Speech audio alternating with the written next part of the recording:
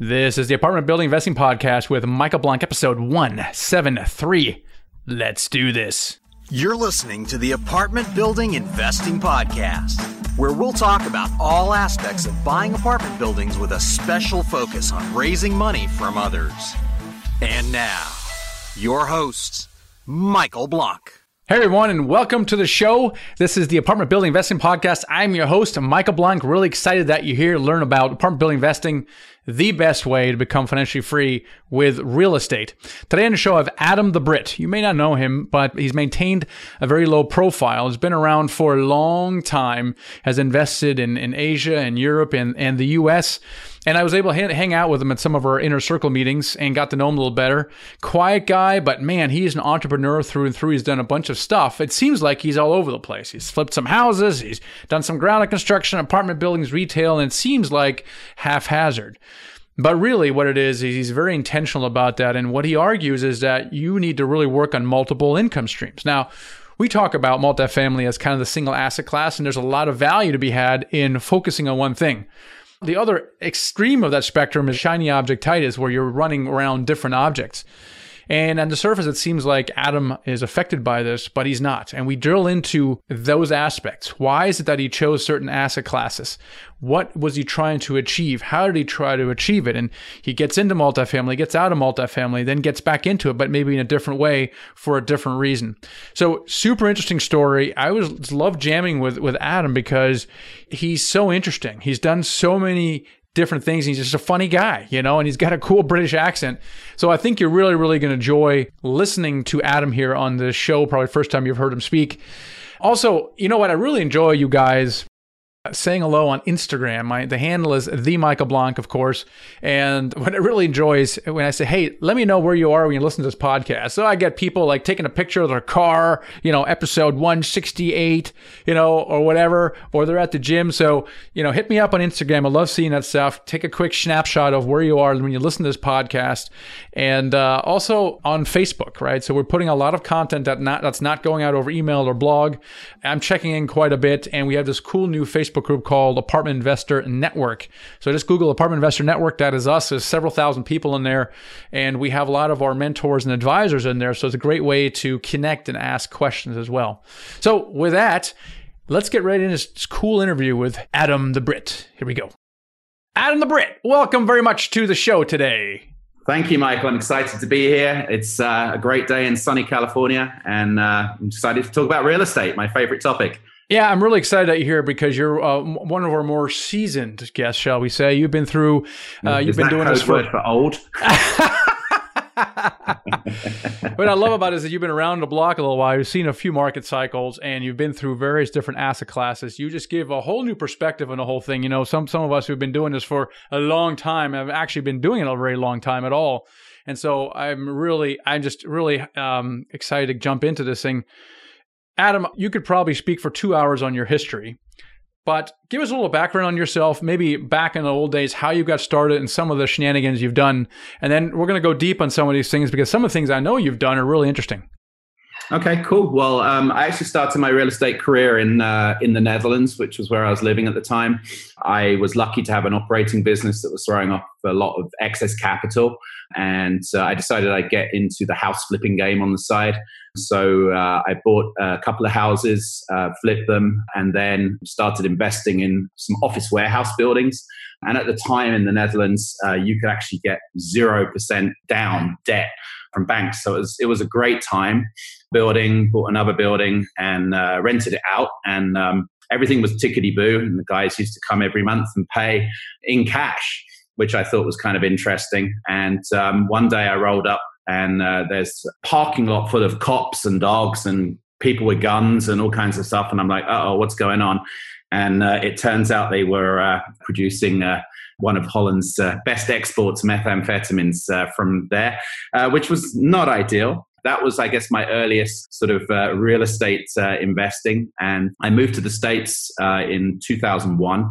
And that's really when I started to invest in real estate in a bigger way. And what did you do when you came here to the States to start investing in a bigger way? What did that mean for you? Well, I love the idea of passive income. And I've been sort of, I guess, searching for confirmation that this passive income kind of concept was feasible and would work. And like many people out there, I guess I stumbled across Rich Dad Poor Dad, probably one of the earlier print editions. And I read that book from cover to cover in like a couple of hours. So I remember exactly where I was when I read it. And I'm like, man, that just really confirms all of the things I've been thinking of. When we moved to Houston at the time, my first acquisition was a 16-unit apartment building. I bought that probably within 3 months of landing in the US.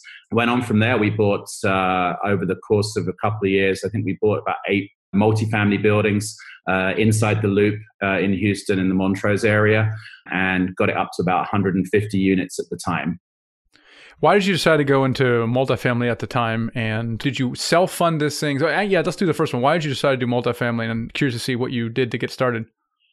I guess I kind of, and we'll delve more into my aha moment as to why I chose to still invest in multifamily, but not keep that as my longer term holds. But the reason I got into it, I guess, is the same reason as most people get into it, is because I was looking for scalability over single family homes. So I never really kind of got into the single family home to rent market or business. And I saw that as being scalable. And I guess I kind of considered retail, or, you know, even though I'd had a couple of office warehouse buildings, it still seemed more complicated to me. So it just seemed like the course of least resistance. And, you know, there's probably more, you know, affordable, smaller deals, at least at the time, than there maybe was, you know, in the commercial space. Now, how were you funding these things aside from debt? Were you self-funding these on the equity side? Were you already raising money at the time?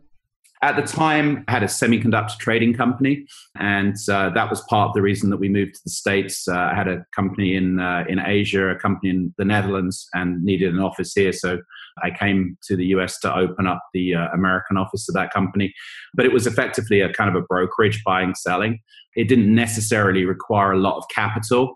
And so the money that I made from the operating business, I decided I'd invest in, you know, passive reoccurring income vehicles, i.e. real estate. So it was self-funded, and I was lucky enough to be going through. This was sort of just at the time that the internet was exploding. There are various web platforms to be able to sell products all over the world.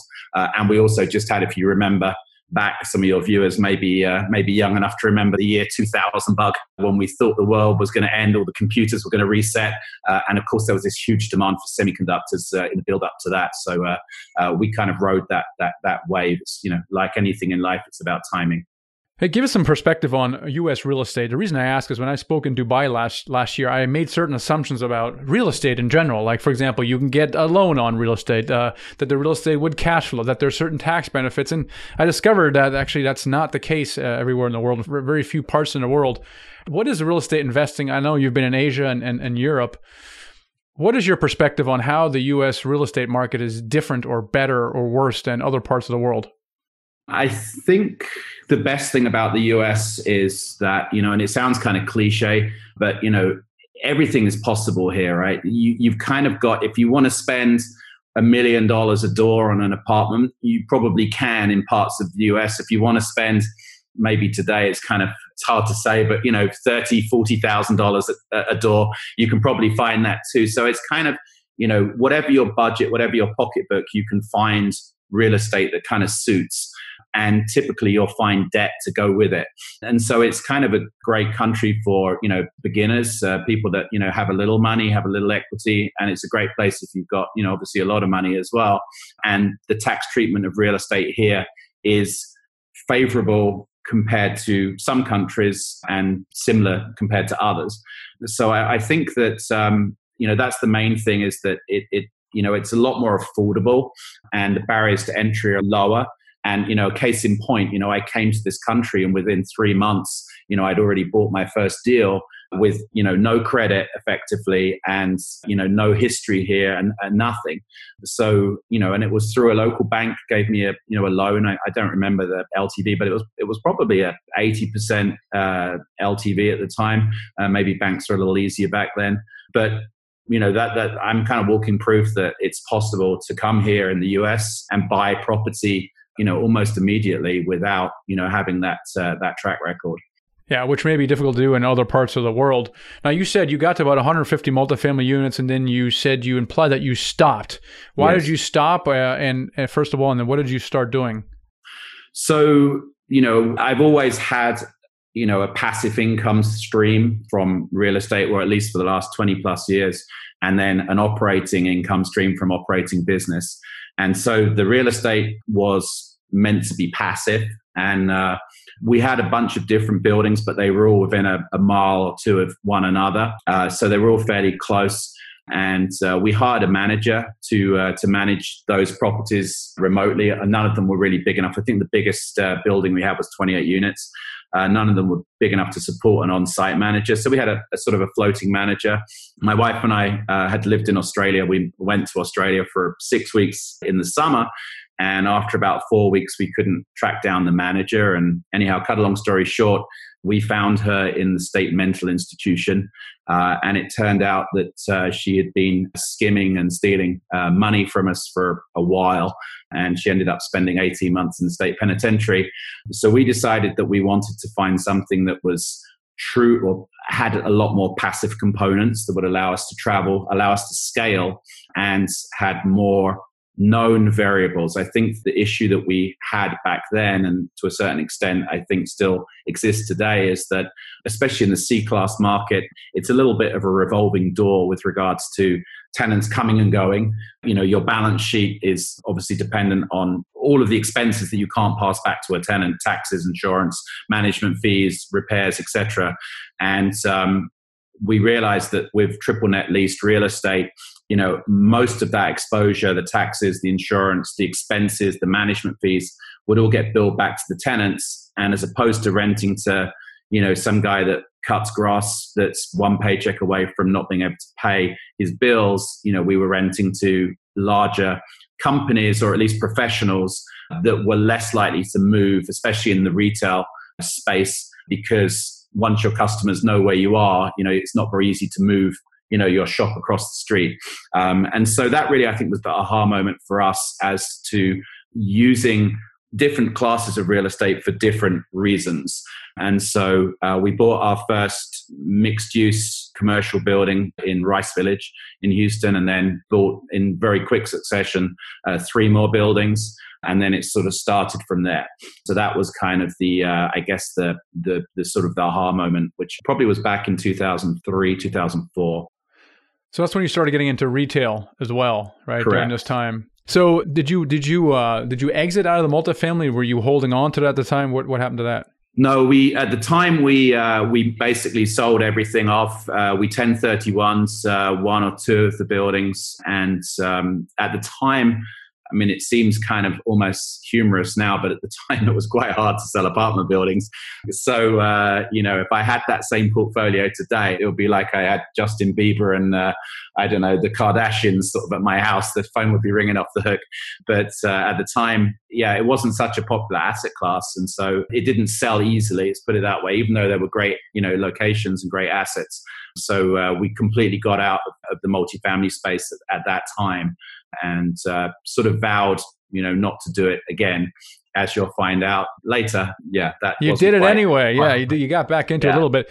But so we talked about some of the things you liked about retail. Now, I was in the receiving end of that. I was a tenant through our pizza restaurants. I was a tenant, so I know exactly what you mean by this triple net thing, which means that the owner could pass along my portion of real estate taxes, insurance, common area maintenance, all these things, and I had actually pay for it, which I thought was really clever, right? So the only thing that the landlord really had to do was, pay their mortgage off, right? Really is all they had to do. Well, you have to cash the check as well, right? So you have to cash a check. So I really like that component. The thing that I didn't like as much, and you maybe can comment on this in the recession, because what happened is in the recession, a lot of retail went dark, right? And so there was a lot of turnover, and I'm sure that must have put a lot of pressure on the retail centers as some businesses went out of business. So you were buying this stuff in 2003. What were you doing in the recession? What happened there? How did you guys do? Interesting story. So in the recession, real estate is, about location ultimately, especially commercial triple net lease real estate. So luckily we were, and we were in the arguably one of the best, strongest markets in Houston, if not in Texas, maybe if not in the country. And so we did not see much in that space in our triple net lease portfolio. But I was at the time doing ground up construction on the side with spec houses, sort of more expensive spec houses in the sort of, at the time, I guess they were $1.5 million to $3 million, which, in Houston is, a reasonable price for a house. And so the recession really didn't hit until later in Houston, and it really came around in about 3 months. It went from sort of hero to zero. And we had 3 houses complete. I think the mortgages on those houses were like close to $40,000. The prices were dropping and dropping and dropping. All the banks were like screaming. Some of my tenants were like saying, hey, can we not pay rent this month? Or it was a doom and gloom in the air for sure. By chance, I caught this show on, I think it was NBC Nightline, about this guy called Odell Barnes. And at the time, he was the foreclosure king of America. And he was flipping like 10,000 houses from his porch in one of the Carolinas with no computer, no office, no nothing, no website, just anyhow. Using some of our SkipTrace software from the apartment world, tracked one of his ex-wives down and anyhow flew down to see him. He invited us down there, and cut a long story short, we talked a lot about real estate. He was flipping lists of houses. It was crazy times. And we went up to a Hudson Marshall auction in Detroit, which was a Dutch auction where they start at a certain price and it goes down.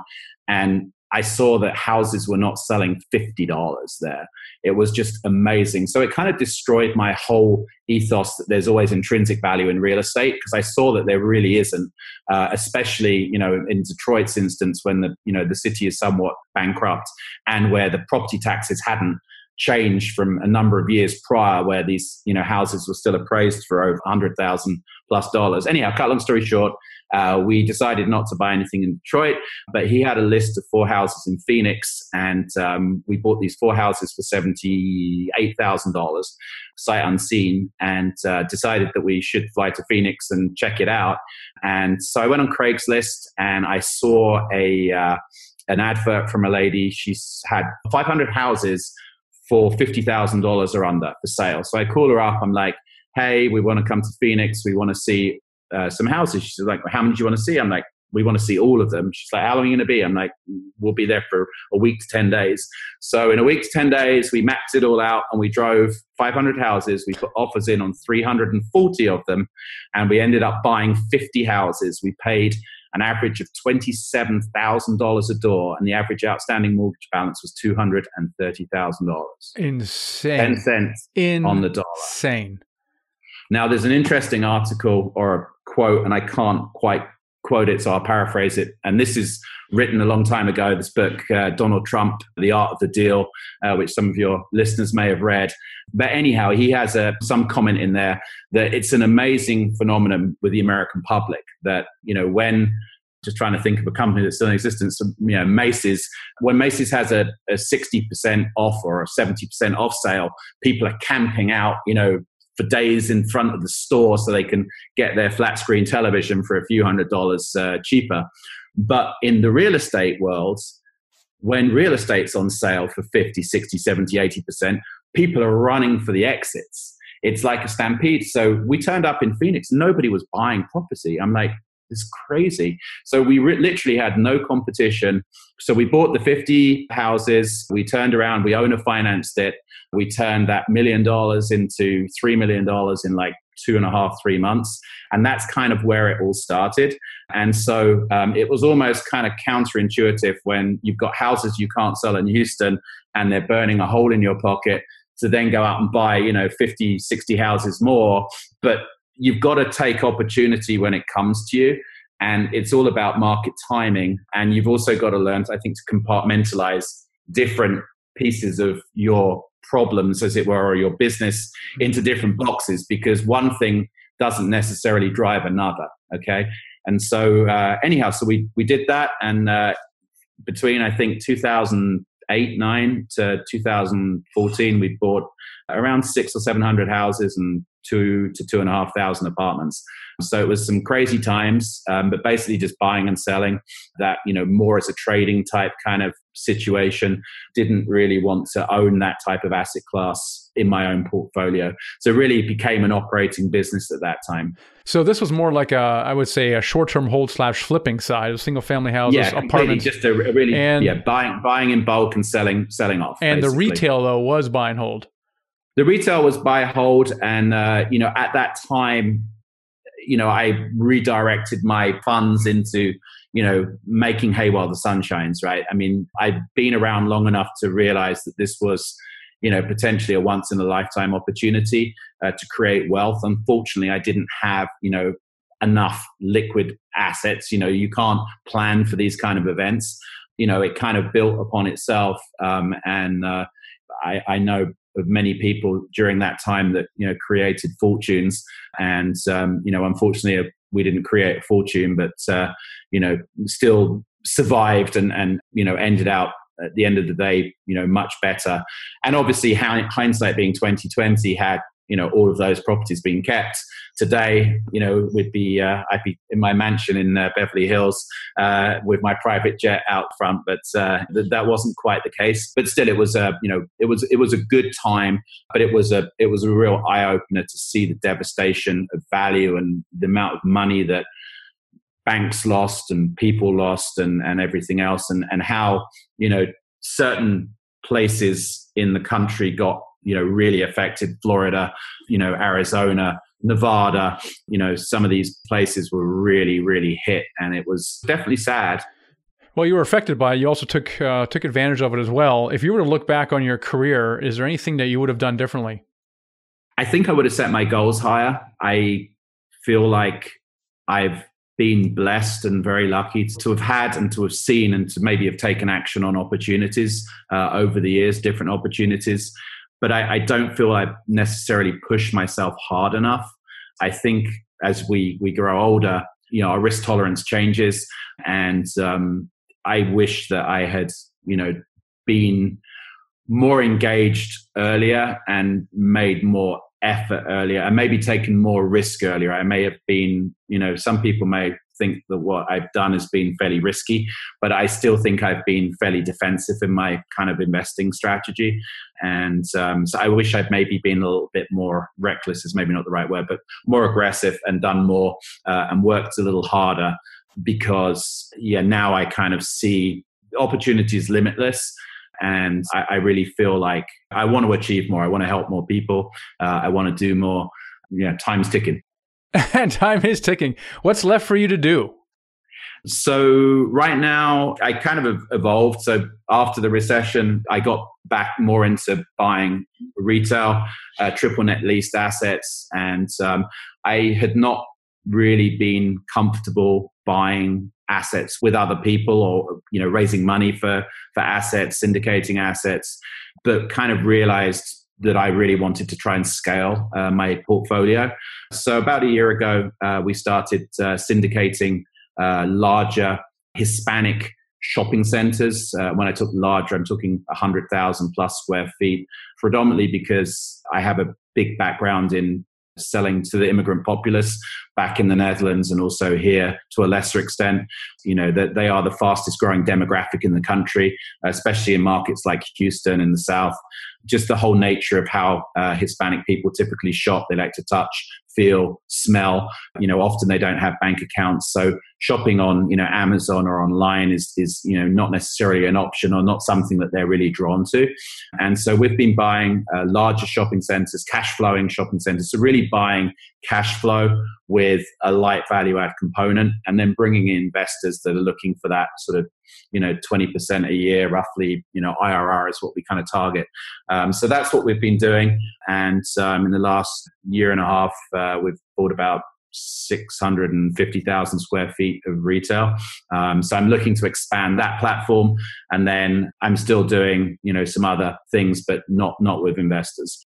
Or you do some fun things like the cap rate compression game, multifamily flips, since you kind of said you kind of went back there, but you're doing it in a very interesting way. Talk about that, because I think it's kind of interesting for listeners, watchers to hear what you're doing there. Yeah, exactly. Absolutely. So, I moved to California 3 years ago. Like, I guess a lot of people on the West Coast or on the East Coast there in New York or whatever, you kind of look at the prices and you're like, man, this just doesn't make sense. So then you're forced to kind of go to, I don't know, wherever. And, I'm a big believer in go where I like to invest in markets that I understand and I know. I think that local knowledge is always superior. And, often there's a reason that something hasn't sold, and the out-of-town buyer, the out-of-state buyer or whatever is always going to be at a disadvantage over the local knowledge. And so there must be a way to kind of make these 4 or 5 cap rate deals work. And so I kind of realized that I was maybe looking at it the wrong way. I don't think, well, depending on obviously on your age and what you're trying to do, for me, a 4 or 5% return does not work for a long-term hold. But there are plenty of people that will buy a 4 or 5% cap rate deal, especially in some of the wealthier cities like LA, San Francisco, New York, doctors or whatever that are looking for something that's kind of squeaky clean and ready to go. And so I kind of figured, I'm like, you know what, if I buy a deal, if I'm buying product in a 4 cap market, then you've got to look at this in a different way. It's like, if I can create $40,000 of value, I've just made $1 million. And that's a lot easier than being in an 8 cap market where you've got to make twice as much money to make the same amount of money, right? And so my philosophy is to have multiple buckets or multiple streams of income from different asset classes in real estate. And so we have the syndicated real estate, which, is typically a 3 to 5 year hold, and it cash flows during that period of time. I have other commercial real estate, predominantly shopping centers that, I'll hold for 10, 12, 15 years, which cash flow. We do ground up construction, single family homes, spec building, which is a 12 to 18 month kind of process. And I was looking for some other shorter term ways to create, chunks of money, effectively lumps of cash. And so I realized that if I could buy apartment buildings, and we've focused on LA in non-rent controlled areas, although the California market is a bit in flux right now with rent control and other controls, etc. But I realized that I could buy a 10 unit building at a 4 cap and fix it up. And effectively, if I'm adding $40,000, which is like $333 a month per unit, then I just made $1 million. And, I can get an over-the-counter remodel permit for these units. Many of these units or a lot of apartments in LA have month-to-month tenancies. There are certain rules and regulations, and there are ways as well to get, to ask people to move legally. And sometimes, you have to pay a little bit of money to incentivize them to move.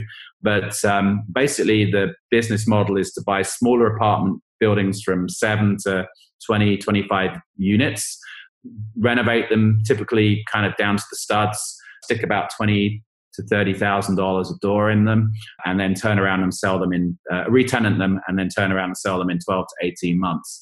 So far, it's been pretty successful. We've achieved some record sales prices, and we sold a building in Inglewood, which is pretty close to LAX for people that don't know, $414,000 a door, which was a record for Inglewood to date. So I kind of, I see that as an opportunity, and, you can do that with apartment buildings. You can also do it with retail buildings. Anything where, there's some value, that is maybe not initially apparent.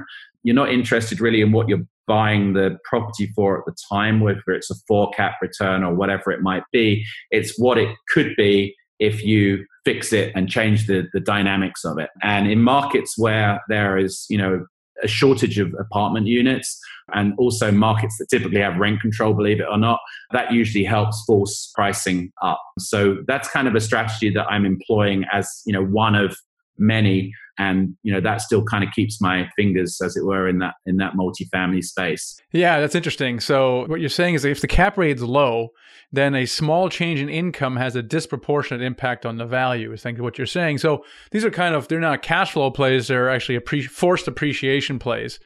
It's effectively a house flipping. Yeah. But on a, if you want to call it on a larger scale, the nice thing about apartments is obviously you take something, you improve it significantly. So you're improving the asset, you're bettering, if you want, the neighborhood, you're putting new people in. And then I guess when the rent roll is seasoned, you're not decreasing value, you're kind of adding value. Whereas if you are flipping houses, let's say it doesn't sell, then if you put somebody in there and they kind of trash it, you're going to have to spend more money, and it doesn't add value if it's not quote unquote brand new or newly remodeled. Whereas with an apartment building, even if it doesn't sell instantly, you still have the benefit of the rental income whilst you have it listed for sale. And, if the market should twist or change, then, obviously you've still got the rental income. But at the end of the day, to me, it's a lower risk version of flipping houses or doing ground up construction. So it's kind of, something that we do a number of. I like to have 2 or 3 of those deals on the go. And it's just another, quote unquote, bucket of revenue. So it's interesting. I think what I find interesting about this is that you are not, I would say you're not, there's a lot to be said to focus on one thing, right? People say, hey, if you're just focused on one thing long enough, you'll eventually become very, very successful versus doing a bunch of little things. Now, I'm not saying that you're all over the place. However, what I'm observing is that you are doing multiple strategies, multiple asset classes for different reasons. And you said earlier, it's really important that you know, what are you trying to do with real estate? And then using the most appropriate strategy and asset class to achieve that goal. Can you talk about the different categories of goals and then maybe 1 or 2 different strategies to kind of satisfy those? So I think, you've really got to look at, obviously everybody's sort of goals are different, but I'm guessing most of your listeners are looking to, create a passive income flow, increase their net worth, and hopefully, have a retirement income stream ultimately from, the years of building up a portfolio of real estate. So I think it really kind of boils down to, what do you personally like and what do you personally find interesting, or, what works for you personally. For me, I travel a lot. We spend a lot of time in Europe. Obviously, I'm from England. We travel to Asia a lot. And I won't say ADD, but I like to do lots of different things. And so we have our triple net portfolio, and that really is kind of the stuff that we're kind of keeping to hold for now. And then you've got to look at the way the market moves, and, from time to time, the strategies change. But where is the opportunity to, make money in quicker succession? If you have an apartment building or, a shopping center and it throws off, I don't know, $100,000 a year of income, if you want to go out and buy another one, you're going to have to wait many, many years to, get maybe $1 million in cash to put down on the next one, right? Whereas if you can find a way to make $1 million in a year from one thing quickly, then that allows you to build your passive portfolio quicker. And so that's really kind of, I guess it's you either need a business that is bringing in cash that you can invest in real estate to increase that passive income flow, because that's my goal, or I need to, as it were, trade in real estate. It's just a product, right? It's like selling ice cream, and when it's obviously hot outside, you're going to sell a lot of ice cream. But in the winter, you better start selling hot dogs or soup, because you're not going to sell much ice cream.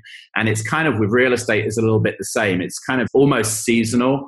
The trends kind of go in different ways. So like, the single family home market right now in certain parts of the country, in certain asset classes is flooded. Like the high-end market in LA is flooded. The high-end condo market in New York is flooded.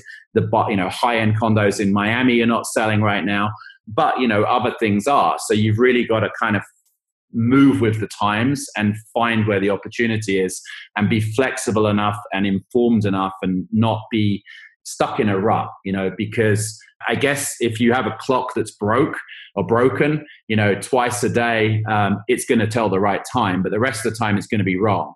Right. So, you better not be, just right twice a day. You better kind of like, keep moving, or make sure the clock's working so you can take advantage as things change. So really, that I think is my main philosophy. Is obviously if you try and know everything, about everything, you'll end up knowing everything about nothing. It's targeted, it's specific, but at the end of the day, trading property is just a product. It just happens to be real estate. And so It doesn't need to get complicated, whether it's a single family home or an apartment building or a shopping center or an office building or, self-storage or student housing, all of things that we still do from time to time. It's just how much did it cost in money, time, and effort? And then how much is it worth and how quickly can it get sold? And then, how much money can I make and where is my time and my money best deployed? And, you've just got to keep, I guess, aware of the nuances in the market. But what I don't do is, going back to my earlier comment, go where you know. So I'm a big believer in, I'm not all over the map. I'm all over the asset class map, but I'm in very specific markets that I feel like I understand and have in-depth knowledge in. And that way, I kind of feel like I mitigate any risk, as it were, to a certain extent. Adam, I always love jamming with you because you're a true entrepreneur. You're very intentional with what you do, but at the same time, you love learning and doing things and doing exciting stuff, which is what I love. How can people, Adam, connect with you? I keep a fairly low profile, but you can reach me at Adam the Brit, TheBrit.com. So Adam at AdamTheBrit.com. It's my email address. It's probably the best way to reach me. Be happy to talk to anybody that might be interested in learning more about investing in shopping center syndications, and anybody that has any questions on any of the other things that we've talked about. Happy to connect. Adam, thank you so much for being on the show today. Thank you. I really enjoyed it, and I hope the heat wave over there cools down a little bit. We could do with a bit of heat here. It's been kind of cold, believe it or not, this year in California. But great talking, and have a really good event next week in Dallas. I've seen a lot about it. Unfortunately, won't be able to make it. I hope that goes well for you. So what stuck out for me is that, number one, you have to be intentional with your real estate strategy, okay? Meaning that when I first started house flipping, I was not intentional. Well, my intention was misguided, shall we say. I just felt like I wanted to be a real estate investor, but that's not really what my goal was. My goal was financial freedom. So I became a real estate investor, but there's, as you know, if you're doing single family house flipping or even landlording, it's a very active sport, right? So it didn't really satisfy what I wanted to do. And the reason for that is because I wasn't really clear what I wanted. And so in Adam's case, he's very clear on what he wants. There's a certain cash flow strategy, and then there's a cash generation and wealth building strategy. And he really uses both. Here's the thing. I mean, you have to have cash flow, right? You have to have money coming in every single month so you can pay your bills, okay? Now, but once you get to that point, you can start playing around, okay? Once you get financial freedom and you have your living expenses covering, maybe there's something extra. Hey, you can go on vacations, buy something nice. You have now more options. Now, what do you do with those options? Well, you can continue doing that and just accumulating buy and hold property, and there's nothing wrong with that. In fact, I advocate it. But my observation is that there are people who are then doing other things to complement that. They create chunks of things. For example, ground up development. Fascinating. I don't do it. I think it's high risk, but only probably because I don't know much about it. But if you look at these projects, I mean, you can make millions of dollars in these ground up development projects if you know what you're doing. Then there's also the velocity of money. So there's an argument to be made that you really should sell stuff as soon as the value is being made, because at that point, or refines take money out, because at that point you have created most of the value. So here's what I mean. Let's say you're doing a 5-year hold, and within 18 months you have renovated everything, you've stabilized the property, and you've maximized the value, right? So it's true potential. You've achieved it, and from that point on, you can't really force a lot more appreciation because your rents are already at market. The only way you can get high appreciation if the market rents naturally go up. That allows you to increase the value of that property. But you can't really force appreciation. So some people, what they will do is they will then refinance and take the money out and use that money and do another value add deal. Or they might even sell it. And this is kind of what Adam was doing with these low cap rate compression. Is kind of fascinating to me. So he's going into LA. He's buying stuff at a 4 cap. A small increase in NOI has a disproportionate effect on valuation. So he allows us to flip these apartment buildings with, he said, less risk than a house flip. Again, because you're less market sensitive, right? Now, yes, down market, the cap rates will go up, but in a down market, the residential single family houses will go down much further. So to him, it's a lower risk, essentially apartment flip. So he's doing that to generate chunks of cash. Now he's taking the chunks of cash and then he's investing in his long-term buy and hold strategy, which in his case is retail. Again, not my cup of tea, but if you listen to very carefully, they're specializing on a particular kind of retail, the Hispanic demographic, which is a bit separated from the whole online Amazon shopping thing, right? He's very intentional about it. And he's very careful to point out that he does not have shiny object ties. He's very, very intentional, but also flexible, number one. And the 3/3 thing he said is flexible, intentional, is to really be comfortable outside your comfort zone, right? Because when he started ground up development, that's the first time he's done it. When he started flipping apartment houses, that's the first time he's done it. When he first got into retail, that's the first time he's done it. So you have to be comfortable with being uncomfortable. That's super, super important. So anyway, I really enjoy hanging out with Adam. It's just, he's just has up to so many cool and interesting things in his life. He's seen the goods, he's seen the bad, and it's just great to hang out with him. So see if you can connect with him as well. Also, we recently had Dealmaker Live, of course, very recently, and I was just so blown away with the turnout. It was awesome, and the speakers were awesome. We had it's just amazing. The energy was just so amazing. And one of the things that I was really excited about is I had these coins. I gave out two kinds of coins, really. One is the first Dealmaker coin. It has an eagle on the front like this. And it's got a mountain on the back. So the front says financial freedom, right? Because my goal is to help people come financial freedom. And the back is a mountain. And the mountain says law of the first deal, right? I talk about that a lot. If you're watching this in video and holding up the coin right now, the back says law of the first deal, and it's got a mountain peak on the back.